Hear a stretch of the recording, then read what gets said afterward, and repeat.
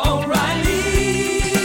You need parts? O'Reilly Auto Parts has parts. Need them fast? We've got fast. No matter what you need, we have thousands of professional parts people doing their part to make sure you have it. Product availability. Just one part that makes O'Reilly stand apart. The professional parts people. O'Reilly Auto Parts. If you own a vehicle with less than 200,000 miles and have an auto warranty about to expire or no warranty coverage at all, listen up. CarShield has a low-cost month-to-month vehicle protection plan that covers more parts than ever. Visit carshield.com/audio to find out how you could pay almost nothing for covered auto repairs. Drivers who activate this vehicle protection today will also receive free roadside assistance, free towing, and car rental options at no additional cost. Get your free quote today at carshield.com/audio. That's carshield.com/audio. The Overwhelmed Brain is brought to you by a stork that delivers all podcasts to their listeners.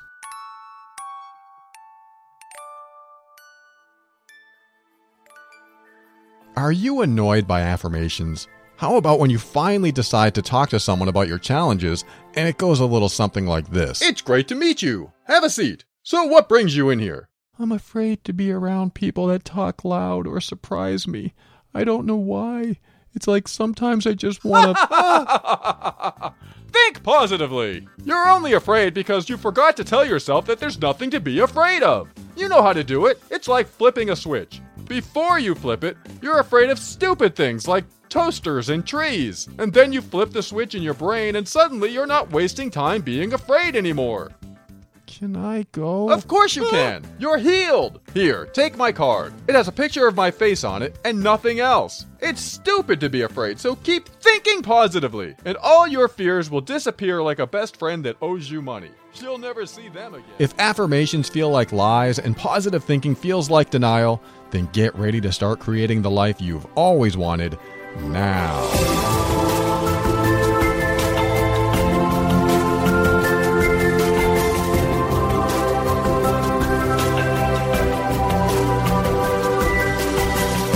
Hello, this is Paul Coliani. I am a personal empowerment coach and host of this show. It's called The Overwhelmed Brain, and this is the personal growth show for the critical thinker. On every episode, we'll talk about practical, down-to-earth steps to help you improve your mood. And guess what? Keep you sane in this powerful journey we call life. I want to help you bridge the gap between your emotions and reason, causing you to discover why you do the things you do and what you can do to reach higher levels of happiness and lower levels of stress and overwhelm. And if you're here to learn more common sense tips for improving your life, someone misled you. This is the direct path to uncommon sense, and that's why it's going to help you learn, heal, grow, and evolve. All right, I want to talk about something that I'm going to call the new normal. And this is when you have dysfunction for a period of time in your life, whether on your own or with friends or family or in relationships, and the dysfunction lasts a long time, so it just becomes the new normal. And what this does to you in your life and your relationships. When you have a new normal, you start accepting things that are bad for you. You start believing things that are bad for you. You keep toxic people in your life. I'm going to read you a letter right now that I received that it's not Ask Paul or anything like that, but it is something that really relates to what I'm talking about in this first segment. So here's a letter, and then I'll give you my comments afterward. Hey, Paul, first of all, I can't believe I'm doing this. Let me just say that. I've never been one to seek help or advice, but a series of events over the last couple of years led me to search out podcasts, mostly something to listen to and occupy my mind. When I came across yours, I binge listened, to say the least. Anyway, where to start? I guess the first thing to know is that I am a serial monogamist. I'm a relationship addict. In short, I have been in one long-term relationship after another since I was 15. It had its good points, 2 children whom I love dearly, though to be perfectly honest, didn't ever see myself having. But it also led me into several disasters, codependency, financial ruin several times over, and overall bad decision-making. The last of these relationships just ended today. But I'll get to that. Every year for the past couple of years, on or very close to this exact day, something drastic happens in my relationship to really change its course. Around this time in 2014, I discovered my spouse of 7 years had been cheating with several people, including my housekeeper and friends. That obviously started the ball rolling there. I moved in with my kids to the home of my male best friend. He was very generous and accommodating, though this was out of the realm of comfort for him. About a year later, I started seeing other people. Not seriously, just here and there. I hadn't been single for years. It was kind of awesome, I thought, never realizing that I was trying to fill a void in me that I couldn't fill with other people. Then I got into trouble with my friend. We had been intimate once or twice, but I never thought about it much. In truth, it was a bit awkward, and I chalked it up to friends with occasional benefits thing. He knew of my other encounters, and one in particular set him off. And he confided that he was in love with me, and I felt the same for him, but I just wasn't ready to do that all over again. And because I wasn't ready, I continued with what I was doing for a while, not really telling him the whole truth about it. He found out in a shady sort of way, by looking at my phone. And then he was angry.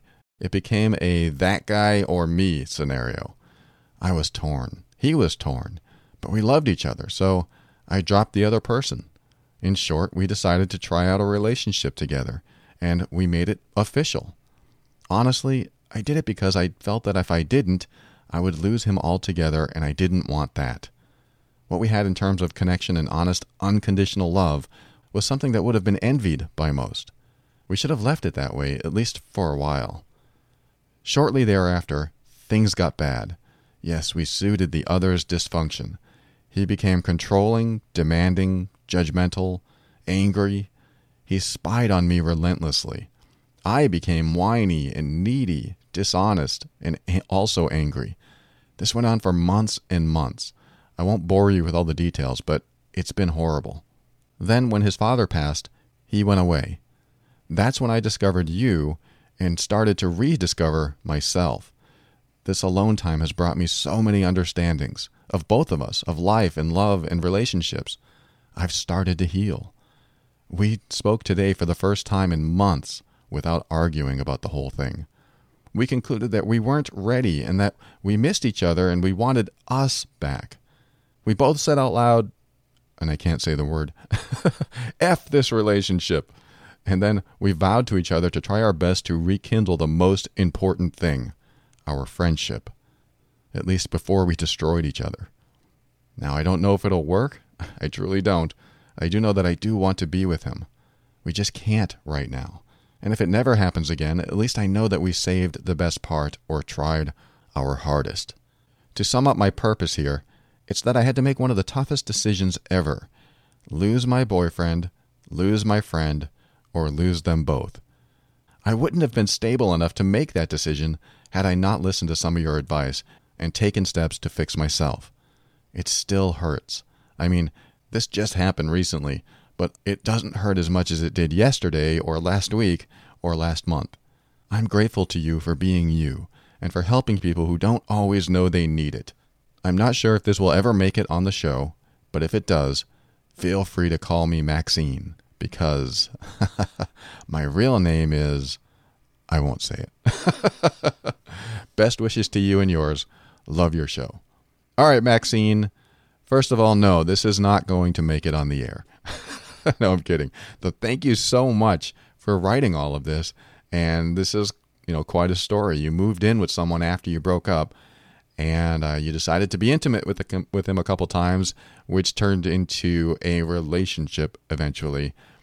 That always happens. I don't know how the friends with benefit thing works. I don't think I could ever do it because I know my emotions would get involved. So I've avoided that entire scene all my life. Though I can say it sounds appealing, but boy, once you introduce sex into a relationship, it's more than just sex.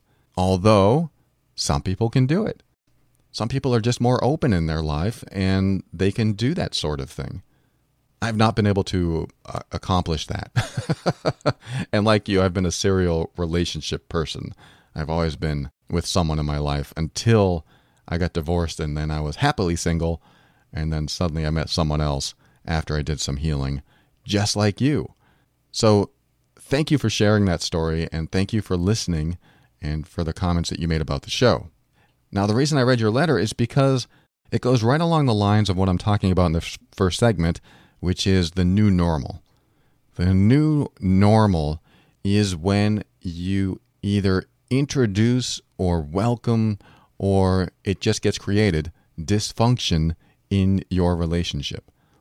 And I'm talking about any relationship. It could be friends, family, even your relationship with your coworkers, any type of dysfunction that makes you not enjoy your time with them as much as you could.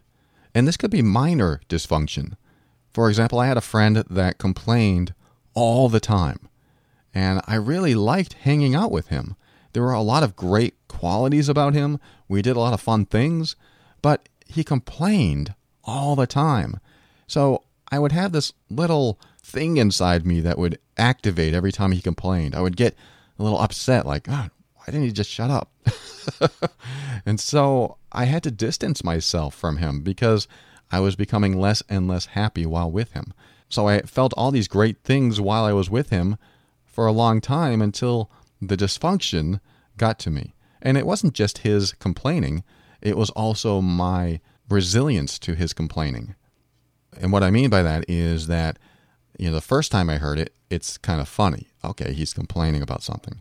Second time I heard it, it's still kind of funny. And maybe 10 times I hear it, it's funny. But then 11 times I'm like, geez, you're still complaining about the same thing? I mean, you've done nothing to resolve this problem in your life, and every time I give you a piece of advice, you just say, yeah, but. And so it's hard to continue listening to the complaining. So the 12th time comes, and the 20th time comes, and then finally the 100th time, and you're like, geez, I can't take this complaining anymore. And so my resilience and tolerance to that complaining increased while we were in the friendship. But what I was also doing was repressing my upset about it. So here's where my dysfunction kicks in. His dysfunction, and I'm using this term very loosely, was complaining and complaining and complaining and not doing anything about what he was complaining about. Yes, there are things in your life that you have no control over and you can't do anything about, but what's the point in continuing to complain about things that you can't do or won't do anything about? And some of the things he was complaining about, I actually had suggestions for him, but he didn't want to hear them or take them. He just wanted to complain. So yes, I had to distance myself. But the idea that we both had a dysfunction was the point, is that I became more resilient and tolerant of his complaining, at the same time repressing my upset about his complaining.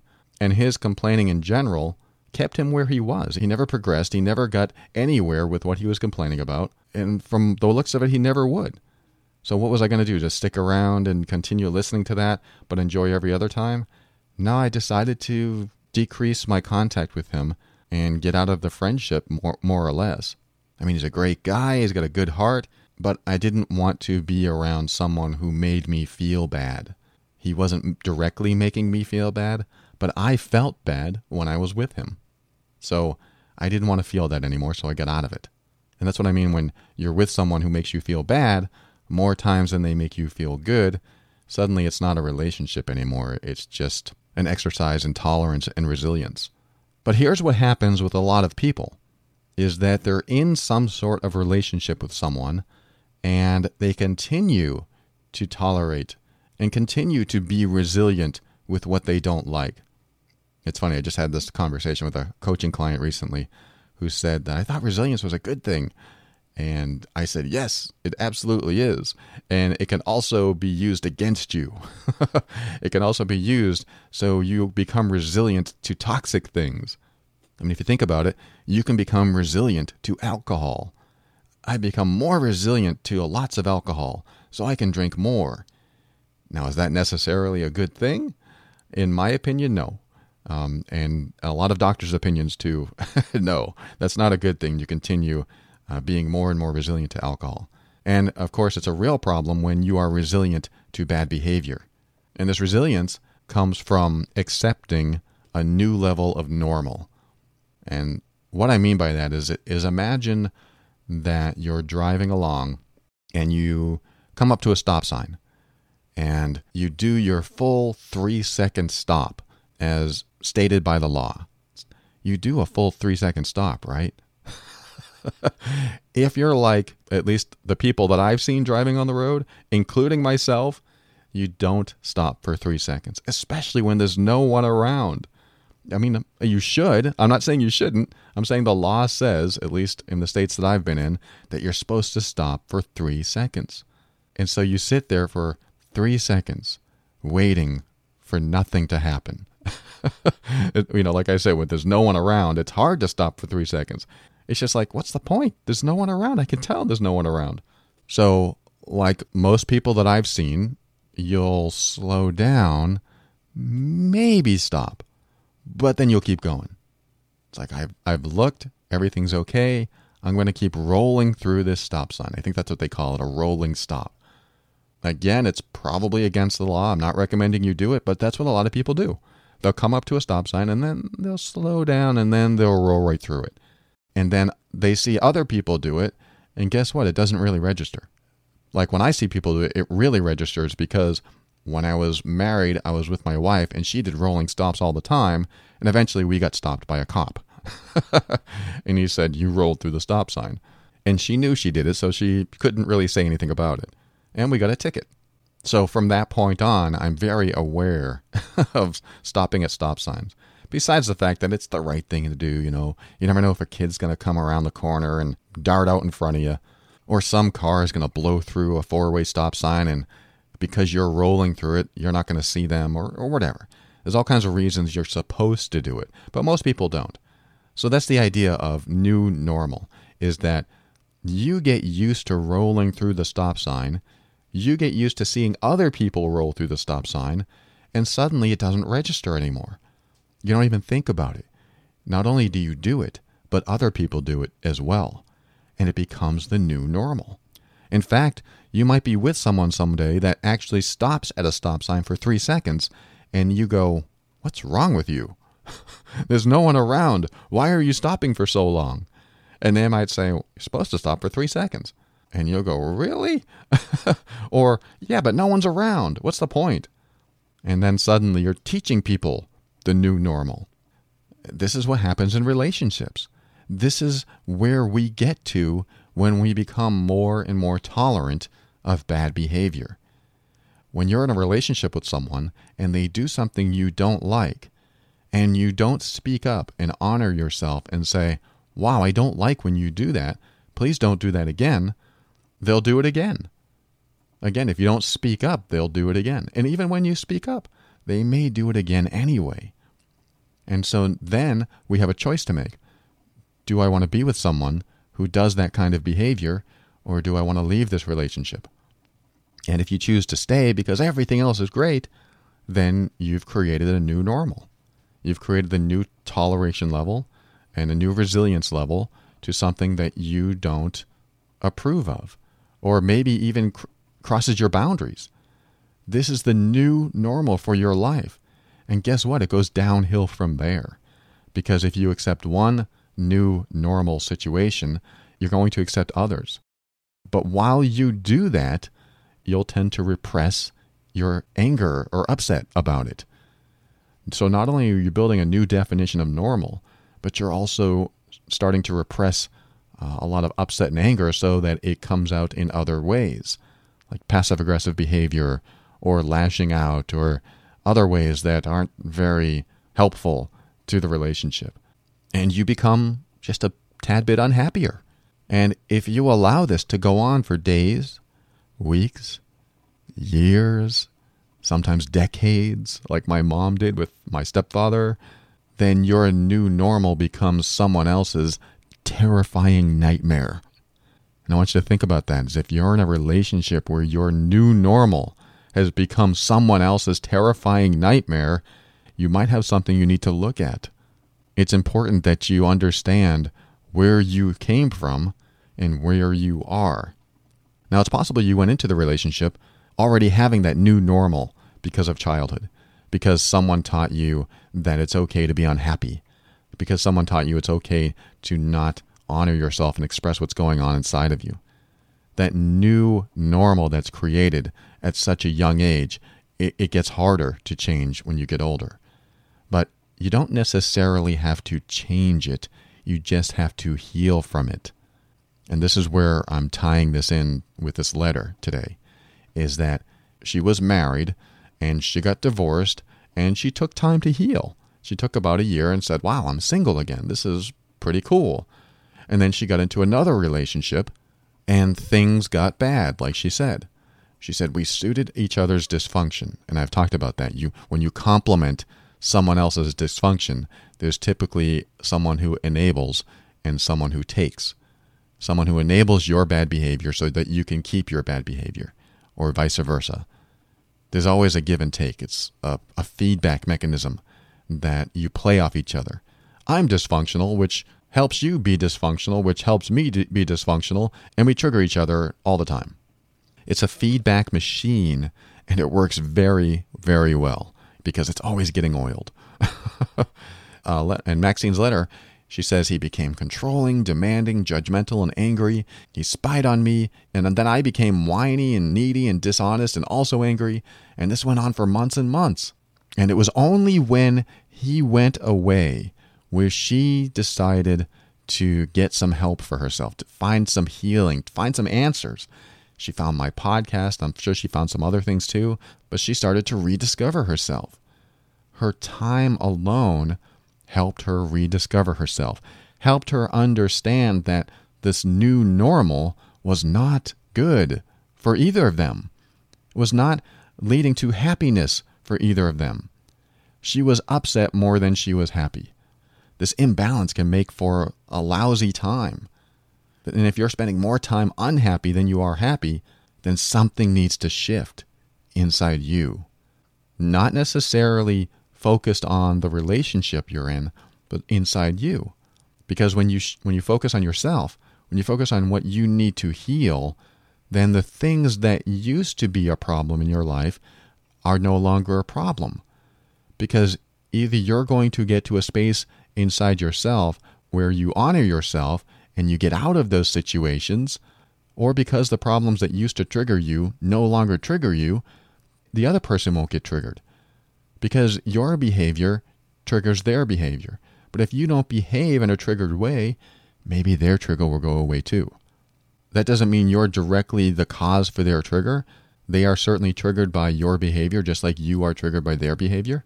But it does mean that once you heal inside yourself and you're no longer triggered, it frees them, in a way, to have a choice to be triggered or not, to have a choice to heal or not from inside themselves. It's just like the last year of my marriage.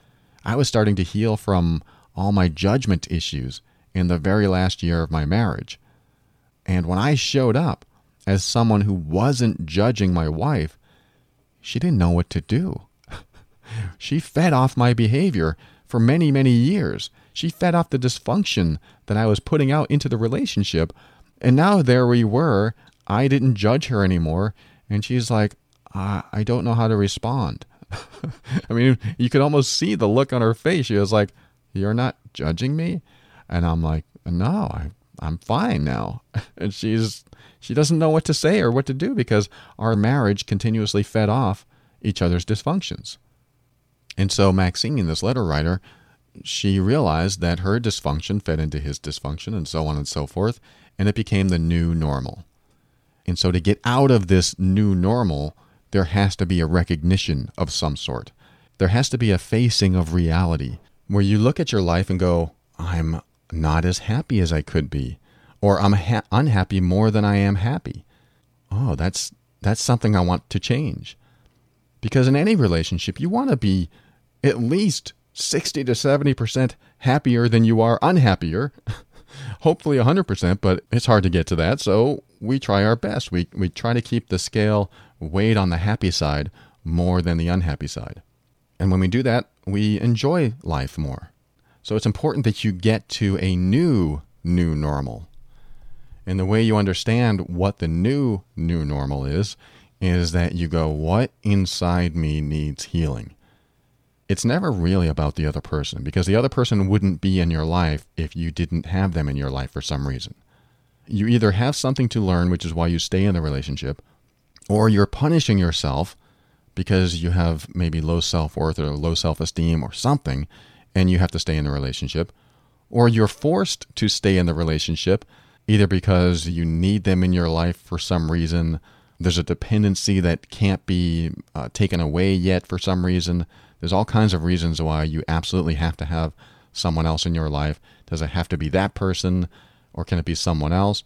But let's just say that you are stuck with them. Then what do? Well, first make sure it's not your perception. Like, I have to be with this person because if I'm not with this person, then I'll lose all my money in my house and I'll lose all this stuff. I mean, that's a perceived stuck, because you can lose all that stuff and lose that person and then be away from them, even though it's not a fun choice to make. But you can make that choice, and now you are no longer with that person, and you might find that you're happier no matter what. I'm not saying you need to make that choice. I mean, there are other plans that you need to make. If you are with someone that you are going to lose a substantial amount of money or your shelter or, your kids even. If you're in that kind of relationship where you might lose your kids, you have to plan ahead. You have to talk to the right people. You have to talk to professionals. If you need to get out of a relationship and you're going to lose a substantial amount, then talk to people so that you get your fair share. I don't really want to get into divorce and things like that, but that is part of it, because when you're in a marriage that you want to get out of because you're unhappy more than you're happy, then you have to plan for that kind of stuff. There's a lot more ties. But any relationship, what I'm talking about is any relationship, work, friendships, romantic, anything where you're unhappy more than you're not. And whatever that new normal is, where there's just dysfunction after dysfunction, and that's normal, and people from the outside look in and go, what's wrong with you? And you're like, there's nothing wrong because this is normal. Just like that rolling stop, it becomes part of your life. It becomes normal. So the first step getting out of this new normal that you're in, when you're resilient to dysfunction, is to be aware of your level of satisfaction and happiness in the relationship. And if you're unhappy more than you're happy, then that's step one. You've figured it out. Like, I am unhappy more than I'm happy. That's a problem. Step two is to ask yourself, what do I need to do inside myself to heal? With Maxine, when she took a break away from him, well, actually he left, she discovered or rediscovered herself, which means she started connecting with herself in a way without his influence in her life. I always recommend you take time to yourself away from the people that influence you, good and bad, so that you know what your own thoughts are. Knowing what your own thoughts are without being influenced in any way by anyone else is where truth comes in. Don't let your truth get influenced by other people's perceptions or viewpoints. I mean, there are times you want to do that, of course, but when you have something you need to heal from, you need to spend time with yourself and going, geez, what's inside of me that needs healing? And you don't always know what that is because your mind is influenced all the time. Even in your own house when you're alone, your mind is influenced because the remote control is there. You can click on the TV and watch TV and suddenly you're influenced. Even when the TV's off, it's just like, I want to watch TV rather than have to deal with this inside myself. I want to play a video game. I want to pet the cat, even though that can be very calming and healing. I'm not saying anything against that. But sometimes just taking a break from your own space, like going out to a coffee shop and being with your own thoughts for a few hours. Not that you're going to sit there and meditate, but just to be on your own. Your own thoughts start to appear. They rise up from the depths because someone else or something else isn't there to influence it. And when that happens, that's when change can happen. I remember going out of town for business, and it would last maybe 2 or 3 days.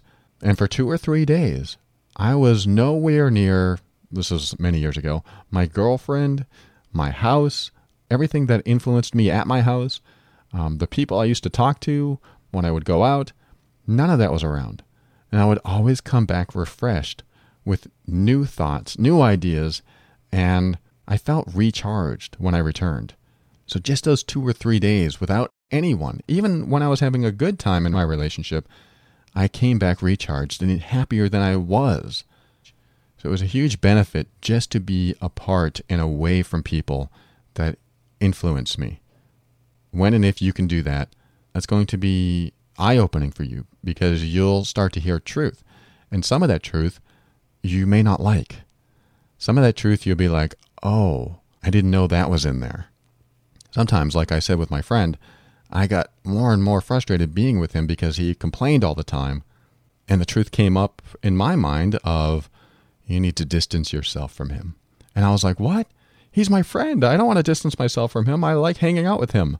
That's my conscious self arguing with my unconscious self about truth. The truth came up where I needed to get out of what I considered was becoming a toxic relationship. That could be truth for you, or maybe another truth comes up, or maybe a way to heal yourself.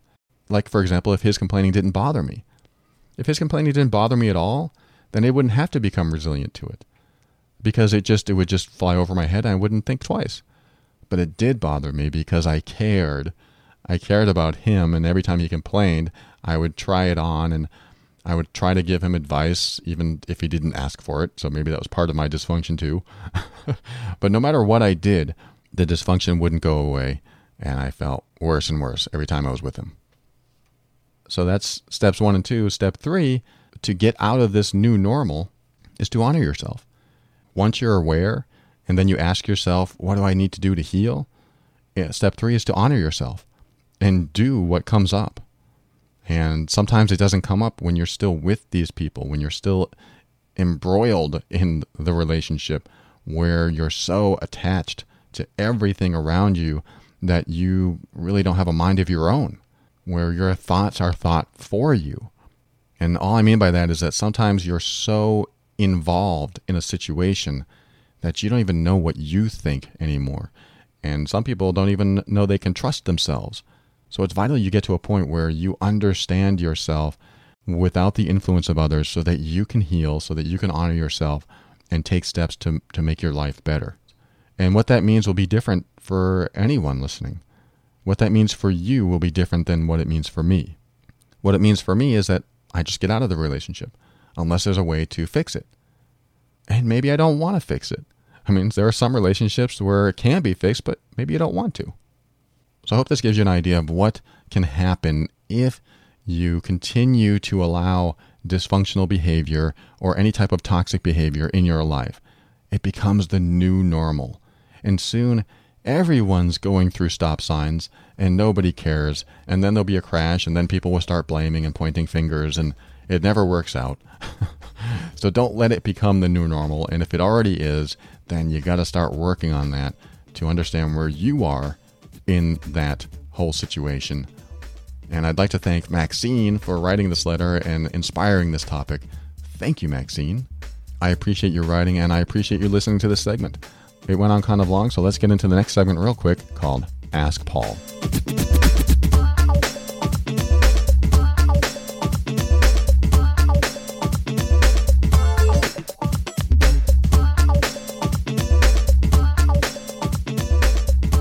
All right, welcome back. I thought I'd try something a little funkier for the transition music in today's episode. I kind of liked it. I don't know if it'll stay that way, but that was fun. And I just want to mention before we go into the Ask Paul segment, Asha with getoutofthemess.com. This will be a real quick shout out to her because she sponsors the show. Getoutofthemess.com. Affordable legal service that does a lot more than you think it does. Asha is an independent representative for Legal Shield. If you don't know what that is, just imagine having a lawyer in your pocket whenever you need one. The power that you feel by going, well, I'm just going to have to contact my lawyer then, is something that is hard to beat because life throws us situations that sometimes make us feel powerless. And it's nice to have somebody there that we can call and ask questions to. So consider contacting Asha at 678-355-8777 or go to getoutofthemess.com and just ask her about this service. See if it's right for you. I use this service myself and I wouldn't tell you about it unless I had full confidence in what it does for me and what it can do for you. Call her today at 678-355-8777 or sign up at getoutofthemess.com.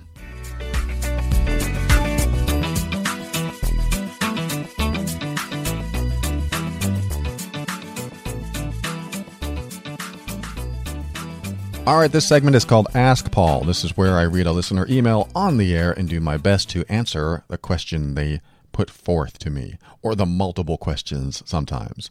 I'm going to read this one from someone I'll call Sandra. Hi, Paul. I was wondering if you could do a segment on dealing with defensive people.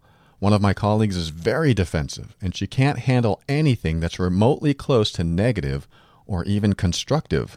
A few times, we were having a conversation about a few controversial topics, and she became quite aggressive. I believe she has some awkward social skill issues.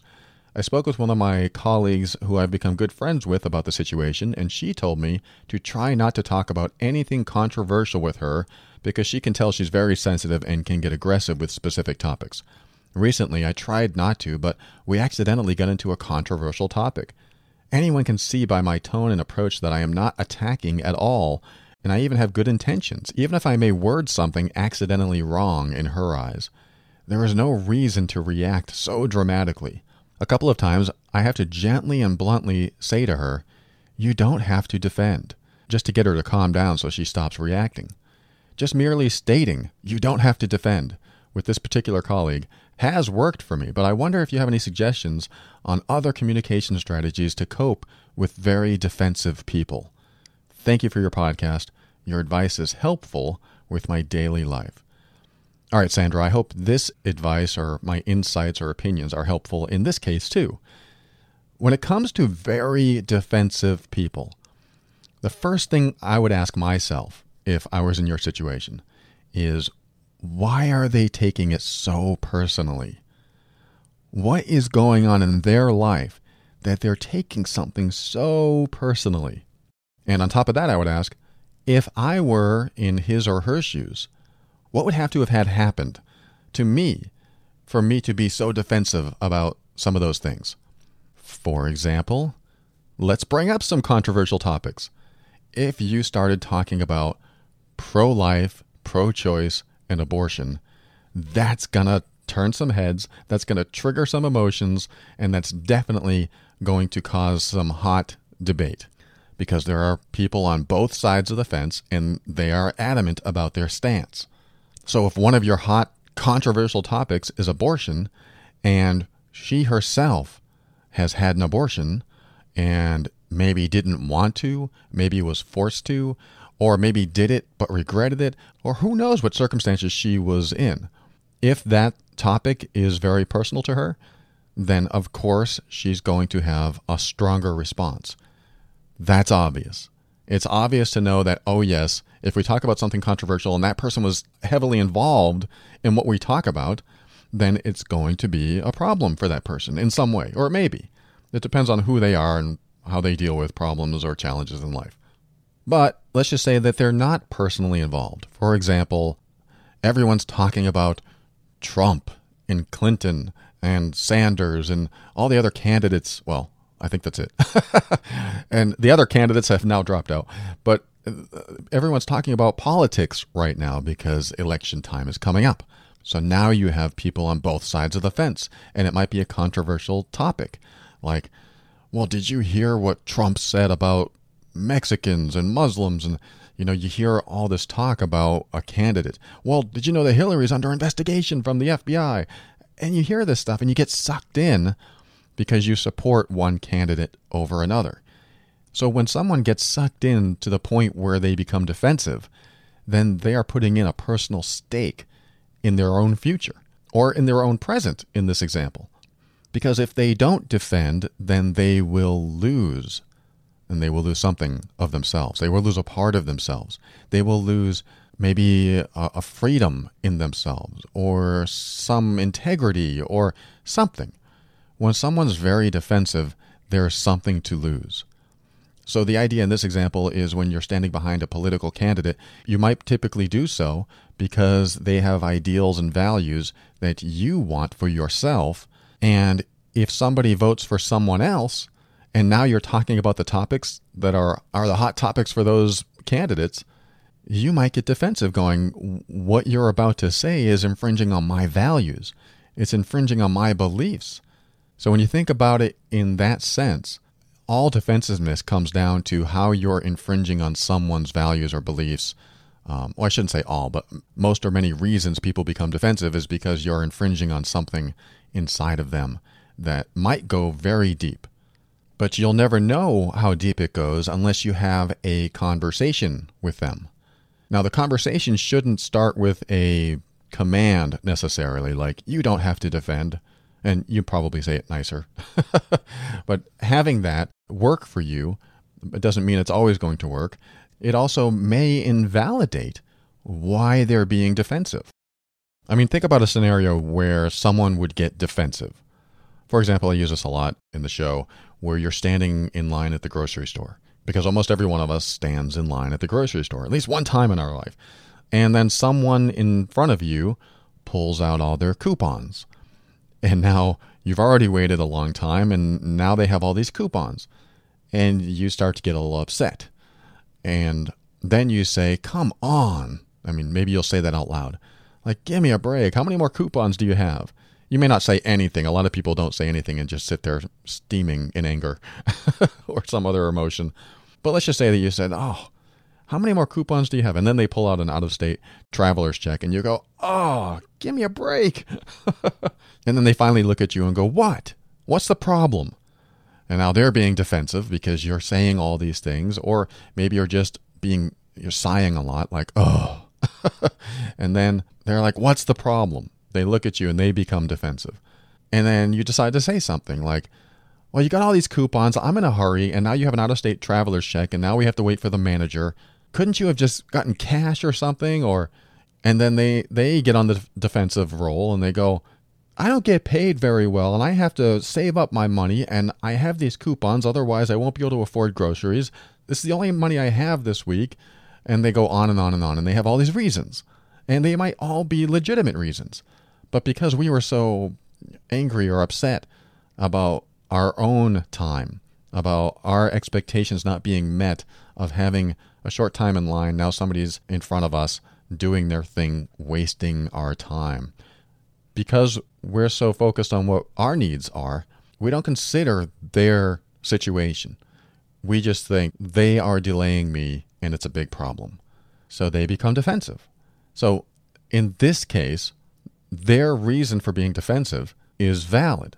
But what we can do is invalidate their reasons because our time is more important than their reasons. And that can certainly create more defensiveness, which of course exacerbates a bad situation and makes it worse typically.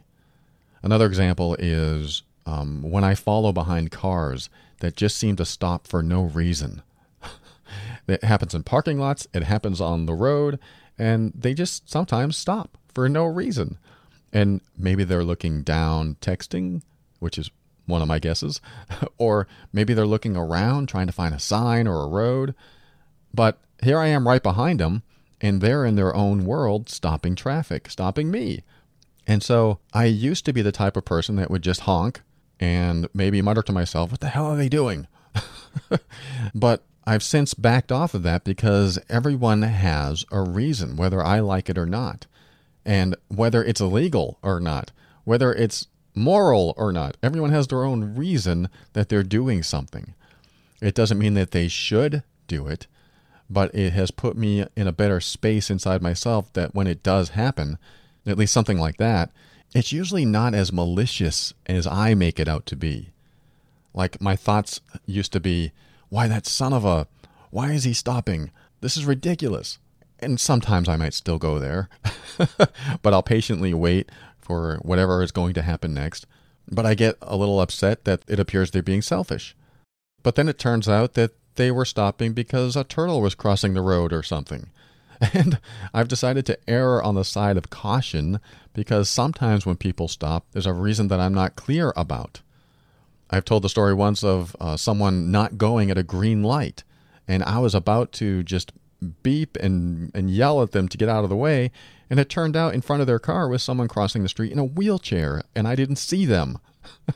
So here I am getting ready to either, I hope not, but pass them. But instead I waited just a little bit longer, even after I beeped, saw the wheelchair, and then shrunk down to my embarrassed, ashamed little boy self and went, oh crap. So I learned a lot that day to not jump down people's throat so quickly until I have more facts. And this is where I'm going with you, Sandra. What are the facts? What have you gathered for data, for facts from this defensive person? Because I'm totally about being curious about other people's behavior. I want to know why they're being so defensive without getting triggered myself. If I'm triggered myself, it's hard to be curious. But if you can just step back outside your own triggers, when this coworker is being defensive, if you can step outside of your triggers and go, that's interesting behavior. I wonder why she's so defensive. I wonder why she can't handle anything that's even remotely close to negative or any constructive criticism. I wonder what makes her be that way. That's who I am now. I wonder why this happens. So I'm going to ask. I'm like, wow, you're very opinionated on this topic. Why is that? Because I want to know. Now she might say something like, you guys are talking so mean about XYZ. And then you can ask her like, oh, that's fascinating. So you think we're being mean. You want to find out more. You want to dig for information. But in a genuine way, not in a sarcastic way. So that when you ask for more information, you know where she's coming from. Like, oh, wow, why does that make you feel that way? Oh, I'm so sorry. I didn't know it offended you. But why did it offend you? What causes you to have such a stance like that? And see what she says. I mean, you don't have to dig into why someone's defensive, but if you really want to know if you're encroaching in some way on their ideals or values, then it's good to find out what you're encroaching upon. You might find a deep level set of beliefs that she has that puts you in a challenging position. For example, I used to work for a company that had several religious people there. And whenever I mentioned anything about God or religion or anything like that, it always sparked a debate or some sort of conversation. Now, fortunately for me, I could converse without being defensive, and they could converse without being defensive. But I've met people that are very adamant about their beliefs. And if you start talking about the death penalty in Texas, you might stir up something in them about capital punishment and how killing is wrong, and then killing people who kill is wrong, and you're going to spark some deep level ideals and beliefs. So I don't know exactly which controversial topics you're getting into, but wouldn't it be fascinating to know why it offends that person? Now, your coworker may be highly sensitive. There are highly sensitive people out there that when you bring up certain subject matter, that they just can't handle it. And wherever that comes from, maybe there's some healing they need to do inside, or maybe they've chosen a way of life that avoids some of the topics that they're uncomfortable with, and they do their best to stay away from any toxicity in their life, because that could be happening too. Your coworker could think that your conversations are toxic to her. Because imagine this. This is something that I've seen a lot, where you have several people in a room, and one person is slightly more offensive than everyone else. And that one person will say things that go just beyond the line of good taste and just sometimes goes too far with what he says. Like I worked with a guy once who would say things so literally and so stream of thought that it would scare you. He would say things that would make you cringe. Instead of saying something like, that company ripped me off, I'm going to call their manager. He would instead say something like, those bastards, they ripped me off. I'm going to go down there and light their building on fire, and I hope everyone inside dies. And we'd all cringe because that just seems unusual. But to him, it was perfectly normal. And I don't know if he would act upon it, but maybe he never would. Maybe it was just a pure stream of thought. But to us, we were all sensitive to what he was saying. We did not like what he said. We thought that he might go crazy one day, and it's possible he has. I don't know. But what I'm saying, he wasn't acting upon those things at the time. He would just say things that were very awkward and uncomfortable. And so we would react to it. So imagine the opposite side of that, where you have someone that's very sensitive to what seems like normal conversation, and the controversial stuff to your sensitive coworker is offensive and scary to hear. And maybe she's taking things very literally. Or like I said before, her future is at stake. Like, wow, if you're talking about these political candidates and you're all voting for this one person, that means that I'm going to have more taxes taken out of my paycheck and I can barely afford rent as it is. Something like that. There's always something deeper. And I think it's very important just to find out what that deeper subject is by being curious about why they get defensive. And another thing I want to say about this that could be happening is that when someone's highly defensive, they're holding a lot of, I don't know how to call it, maybe negative energy, maybe repressed anger or fear, or maybe something that they haven't been able to defend in themselves for a long time or in their relationship. I mean, there may be circumstances outside the office that are compelling her to act this way. And what I mean by that is sometimes defensive people lash out when they feel safer to do it. Sometimes defensive people have been in relationships where they couldn't defend themselves, whether that's in childhood or when they grow up. And when you are incapable or you choose not to, or whatever the circumstances are where you're not defending yourself, then you might become defensive in other situations where you feel safer. So for her to defend herself, or be defensive, I should say, at work, it might be the safest place to do it, because when she goes home, maybe she can't. I don't know. I mean, I'm making a total guess there. But that is a good thing to think about. Like going back to the beginning of my reply for this segment, I wonder what else is going on in her life that makes her feel this way, that makes her act this way. And it may not be something going on today. It could be something that went on years ago. And ever since then, she's been this way. So what does she need in her life? She probably needs a safe place to be herself, to express herself, to just feel comfortable knowing that no one's going to attack her, even when there appears to be no attacking going on. If she's that sensitive, then what has attacked her in the past? Who has attacked her in the past? That's just a perspective. I'm not saying that that's true, but maybe it'll give you a new perspective on how to look at her situation. It doesn't mean you have to become her therapist. It doesn't mean you have to create this safe place for her. I mean, she certainly has the ability to choose where she works and who she works with.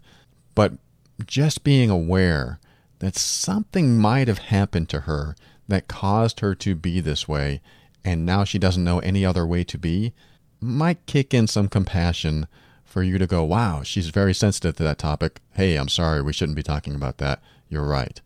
Or not. Like I said, you don't have to change who you are. You don't have to change what you talk about with your coworkers. But if you care to have some sort of better relationship with this particular coworker, then just be aware of her boundaries, her limitations, and get to know her so that you understand, what causes her to feel that way, and maybe what you say that crosses the line for her.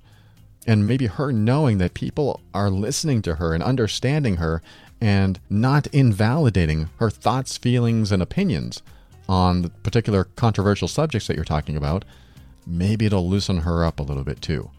Because once you're allowed to be yourself, then self-realizations come in. And sometimes you go, wow, I've been way too sensitive to that for far too long. I mean, even I was that way for a while. I was very sensitive to a comedy show I used to watch on TV because they just seemed to cross the line all the time. And then something happened where I felt more comfortable in myself. I don't know if it was because I was allowed to feel more comfortable, or I don't know what exactly happened. I haven't really explored that in myself yet. But eventually the comedy show no longer offended me like it used to. Who knows? Maybe I became resilient to dysfunction. But anyway, Sandra, that is what I have to say on this. I hope that helps. There's probably more to the story, and if there is, definitely share it with me, but certainly write back and tell me if this has helped, and if not, then maybe we'll explore it again in some other way.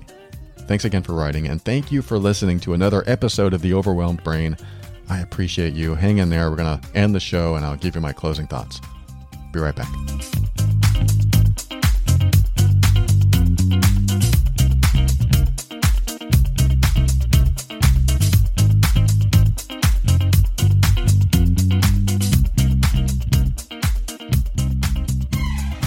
Thank you for listening to another episode of The Overwhelmed Brain. Hey, I want you to go to getoutofthemess.com. Whether you think you need it or not, just check it out. That's where you can find more about Legal Shield. It's like having a lawyer in your pocket all the time. I know the first thing I think about is, well, I can just look it up online. Well, that is true. You can see if you can find a particular piece of information online that will help you legally. But will an online service write a letter for you and sign their name and send it to the company? Will an online service call the company for you and represent you? This is much more than legal information. You get to talk to an attorney one-on-one and get your answers as soon as possible. So I highly recommend Asha and getoutofthemess.com or call her at 678-355-8777. And I would love to see you in the TOB Patron Program. If you don't know what that is, let's just put it this way. I am a personal empowerment coach. I have some regular clients. I have some new clients that just need a few sessions. And some clients reach out and say, you know what? I can't afford one-on-one sessions. And I totally get that. And that's why I have this show for free, so I can give you everything I possibly can for free. But then I also have the Patron Program, which allows you to give back and get even more that I don't even share on the show. Plus, if you're in the $29 a month level of the Patron Program, you get group coaching. I'm doing about 2 group coaching sessions a month, and the next one coming up is the first one I offer that doesn't have a guest coach coming in, and it's just me coaching with you on a deeper dive into our values and avoiding self-sabotage. So if you're a platinum member of the TOB Patron Program for $29 a month, we can connect that way. So I'd love to see you there. And in fact, we just had a great, it was better than I thought, group coaching session just a few days ago with a meditation coach, Mary Meckley. And it really surprised me because I really thought the entire episode was going to be, okay, just relax as we go through this entire hour at this low energy state. I really thought it was going to be something like that, but it turned out she's just a down-to-earth, practical person. She lived in Asia for 5 years, and she learned a lot of great stuff about meditation, including a way to practice it practically, where we don't have to be sitting in the lotus position waiting for enlightenment. We could even walk while we're meditating, and it really helped. I mean, even the ones that she walked us through during that session really helped calm me in the moment. And I'm a pretty calm person already, but I can already tell some of the differences it made, because what she was doing is walking us through any time you're in the moment of fear or panic or anxiety. How can we snap out of that? How do we get out of that? What are the steps that we can take? And she's got all kinds of steps. She has her own podcast. It's called the Daily Meditation Podcast. So check it out on iTunes if you get a chance. Her name is Mary Meckley. And just for the heck of it, I want you to hear how much fun we had during her visit in this group coaching session that we just had. So you bring in all of yourself. I think we can judge ourselves so harshly, but really, it's just information. Just learn to read yourself and know how to support yourself. It's funny. I feel like saying, thank you for listening to 98.5 Smooth Jazz. Our next selection is Cole Porter. So what I liked about that is the fact that you brought in your beliefs and your thoughts about yourself. I mean, this really starts to get deep into our core beliefs and our core worth. And to bring that into the meditation and to breathe into it and to open up with that. And I love visualizations, because visualizations really help thought processes that are stuck. Some people have had a trauma or abuse in their past, or any type of neglect or anything that they don't necessarily remember. they just feel bad and they don't know why. They feel angry and they don't know why. So why not visualize something? All right, that was meditation coach Mary Meckley. You can find her at sipandom.com, and I'll spell it. So it's SIP and OM, sipandom.com. We had a really good time. I learned quite a bit. I mean, just the fact that I'm holding my stomach in all the time. I mean, one of the things that she said was like, you hold your stomach in all the time. It's always putting pressure on your body. And I was thinking, oh my God, she's right. So just those little tips, those little tidbits during the session were golden. So thank you, Mary. Go to sipandom.com and check her out. And if you want to be involved in the next group coaching session, like I said, go to patron.theoverwhelmedbrain.com and join at the platinum level at $29 a month. And you'll get everything in the program plus those group coaching sessions. We've got private episodes over there and a lot of stuff that I don't put on theoverwhelmedbrain.com or this show. And if you don't want the group coaching, membership starts at $3 a month. It's a no-brainer. That's where you get the private episodes. It's worth checking out. Hope to see you there. And whether you're a patron or not, I want to thank you if you've purchased one of my books or worksheets or use the Amazon link on the website. The Amazon link is the easiest way to give back. So if you've been listening for decades, I haven't been out that long, but in 20 years I can look back and say, if you've been listening for decades, use the Amazon link every time you shop. It's a fast, easy way to give back, and your shopping habits make a difference. So thank you. And finally, the last thank you goes to Kevin MacLeod of Incompetech.com for some of the music transitions in The Overwhelmed Brain. And finally, we were talking a little bit about defensiveness today and how some people are more defensive than others.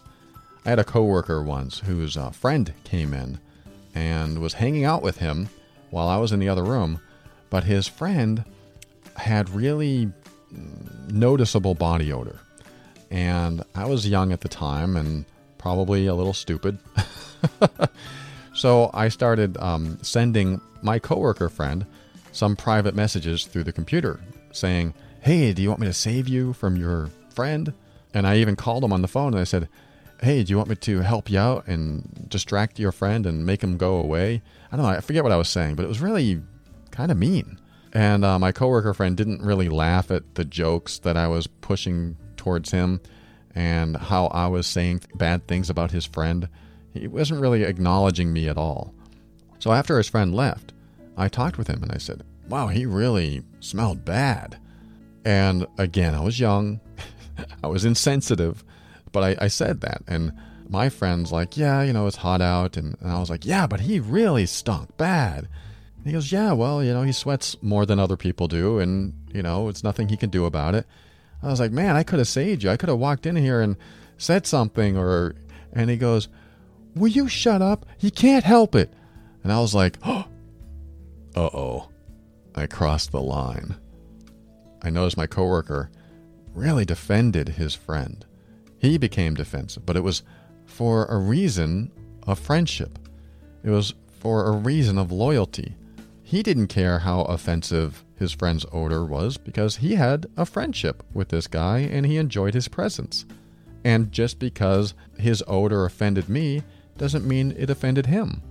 I was the one who became sensitive, and I was the one who was a jerk for saying things about his friend.